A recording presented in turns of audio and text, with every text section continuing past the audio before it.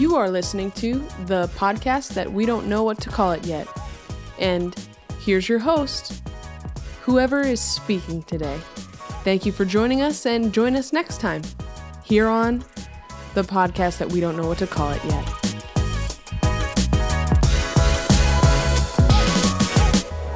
Hey everybody, it's good to be back. I'm glad that you're listening in. Go ahead and subscribe to our podcast. You can follow us through Spotify. You can check us out in many different platforms. If you have an Android or if you have an iPhone, no matter what you have, you're able to subscribe to this. Let's get straight into the question. The question is, if I read the Bible, will it actually change me? If I read the Bible, will it actually change me? And if you only have a very short amount of time, I'll answer it for you now so that it's not like a cliffhanger. The answer is yes and no. So there you have it. No, I'm just kidding. The answer is yes or no. If I read my Bible, will it actually change me? Yes and no. There's actually a stipulation. There's some things that you have to put into play to be able to answer that question adequately. And what I want to do is take you to the parable of the sower. In the Bible, it's in Matthew chapter 13. And rather than reading the whole thing, I'll read to you Jesus' explanation of it, because if Jesus explained it, why don't we listen to how he explained it? He says, listen then, this is Matthew 13:18. Listen then to what the parable of the sower means. When anyone hears the message about the kingdom and does not understand it, the evil one comes and snatches away what was sown in their heart. This is the seed sown along the path. The seed falling on rocky ground refers to someone who hears the word and at once receives it with joy. But since they have no root, they last only a short time. When trouble or persecution comes because of the word, they quickly fall away. The seed falling among the thorns refers to someone who hears the word, but the worries of this life and deceitfulness of wealth choke the word, making it unfruitful. But the seed falling on good soil refers to someone who hears the word and understands it. This is the one who produces a crop yielding 100, 60, or 30 times what was sown. Now, right here you see that the word of God is powerful. It's so powerful that it can produce a crop in your life yielding 100, 60, or 30 times what was sown.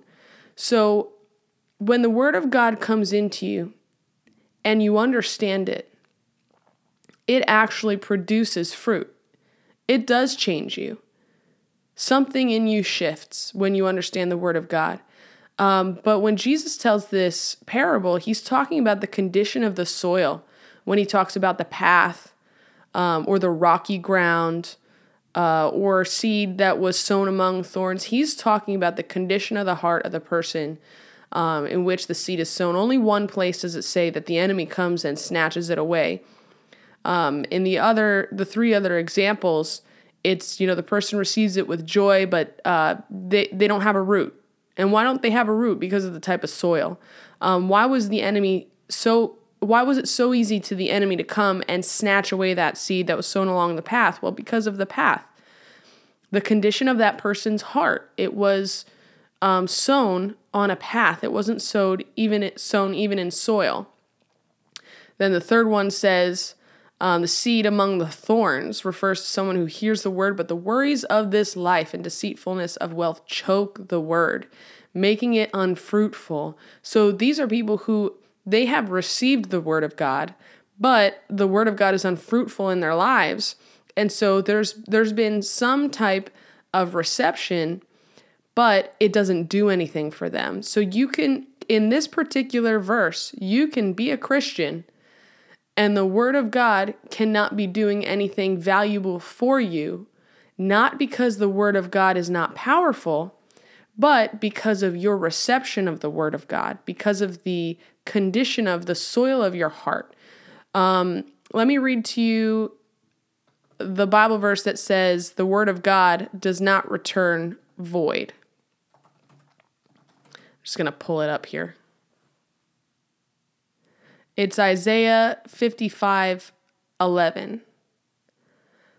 So shall my word be that goes forth out of my mouth. Let me actually read the previous verse as well. The rain and snow come down from the heavens and stay on the ground to water the earth. They cause the grain to grow, producing seed for the farmer and bread for the hungry.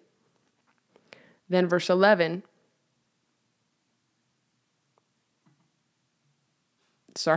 Then verse 11, it says, it is the same with my word. I send it out and it will always produce fruit. It always produces fruit. It will accomplish all that I want it to do, and it will prosper everywhere that I send it. So the word of God is effective. The word of God does not return void.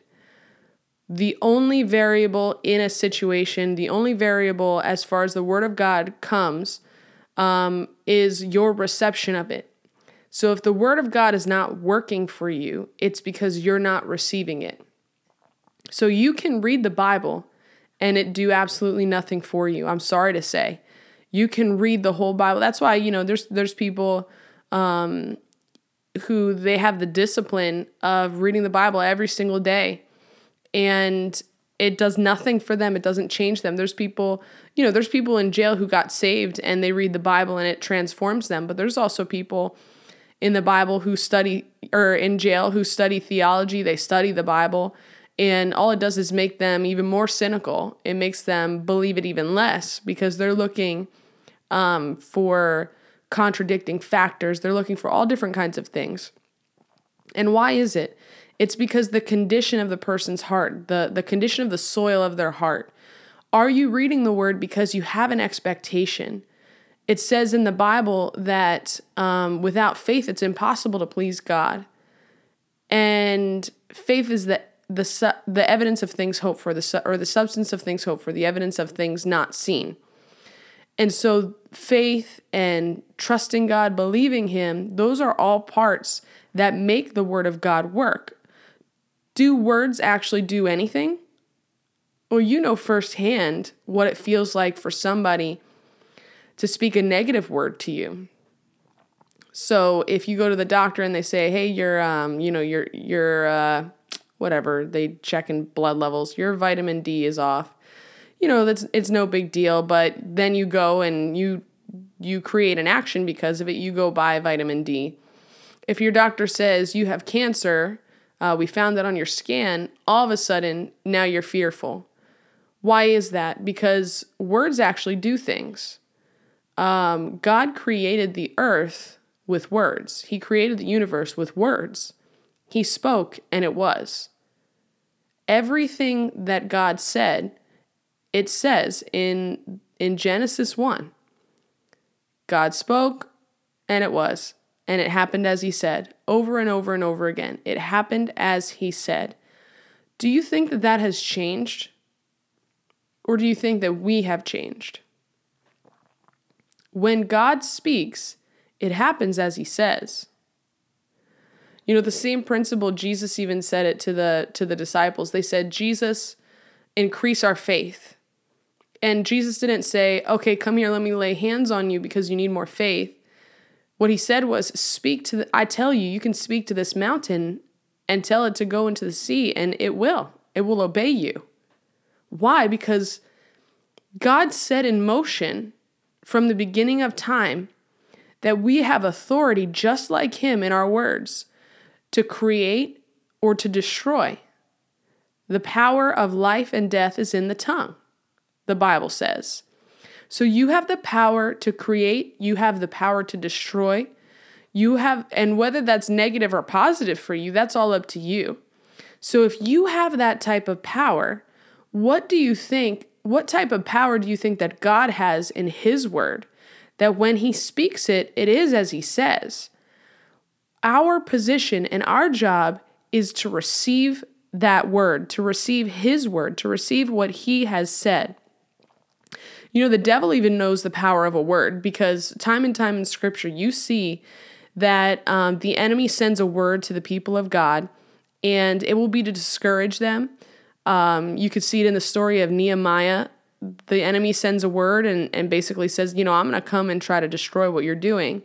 And Nehemiah doesn't get all bent out of shape, he puts some actions in place, puts a plan in place, and continues on with his work. Why does the enemy send a word first? Because he knows how powerful the word of God is, and he knows how God set things into motion. He knows the basically the framework that God set up for us, that we use our mouth to create and destroy. And so the enemy sends words to try to destroy you, discourage you, because the enemy knows how powerful a word can be. And if you would just reject those words from the enemy, you'll find yourself more victorious, because the devil is not going to waste resources on trying to get you down if you won't even believe the word. He can only beat you if you believe him over God. And so he fashions a word and sends that first. God created with words. He made things with words. So yes, if you read your Bible, you can be transformed. The Bible says to be transformed by the renewing of our minds. The Bible says that we are washed by the water of the word. So how can we be transformed? How can we change? Well, by receiving the word of God, not just reading it, but by receiving it. And, one word from 30 years ago isn't going to do you any good. The fact that you read the Bible when you were younger won't do you any good. God instructed the Israelites, collect manna daily. He sent manna from heaven as their food, and he didn't allow them to store up more than one day. Like, when it was going to be the Sabbath, they would have enough manna for 2 days the day before. But beyond that, they had to collect fresh manna every single day. And it's a symbol of the word of God. Jesus said, man shall not live on bread alone, but on every word that comes from the mouth of the Father. You can actually be sustained by the word of God. Your body can be sustained by the word of God. This whole earth was formed by a word. It's held together by a word. And your job is to make sure that you are receiving it daily. Yesterday's manna will not do. And just reading words will not do. He is not words on a page. Jesus is the word become flesh. He's not words on a page. He is life. And if you'll read the word of God with expectancy, if you'll read it knowing that that is the essence of God, because the Bible says that out of the overflow of a man's heart does he speak. And so everything that's in the Bible is the word of God, and that came from the overflow of God's heart. So that is essentially who he is. He is his word, and he even told us that. So would you go and collect daily manna? Hear from the word of God today. Hear what he has to say today. And don't let yesterday's manna be enough, and don't assume, well, I'm just going to read the Bible because it's a good discipline to have and it will change me. No, it won't. You need to receive from him. You need to hear from him. You need to open up your word knowing that that is God and he's about to speak to you. The word of God can change you. The word of God can transform you. And he's about to do a mighty work in your life if you will honor his word. He says, I honor my word above my name. I watch over my word in order to perform it.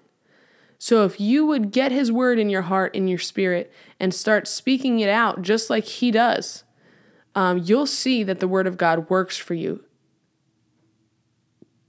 Can reading the Bible actually change you? Absolutely yes. And absolutely no. It's totally up to you and totally your choice. The Spirit of God can actually enlighten you to understand his word. And so if you don't have a desire for the word of God, just don't just be like, oh, well, I don't desire it, so I guess there's, no good for me. That's not the case. You can actually ask God, help me. Give me the desire to do what pleases you, God. Give me the desire for your word. Give me hunger.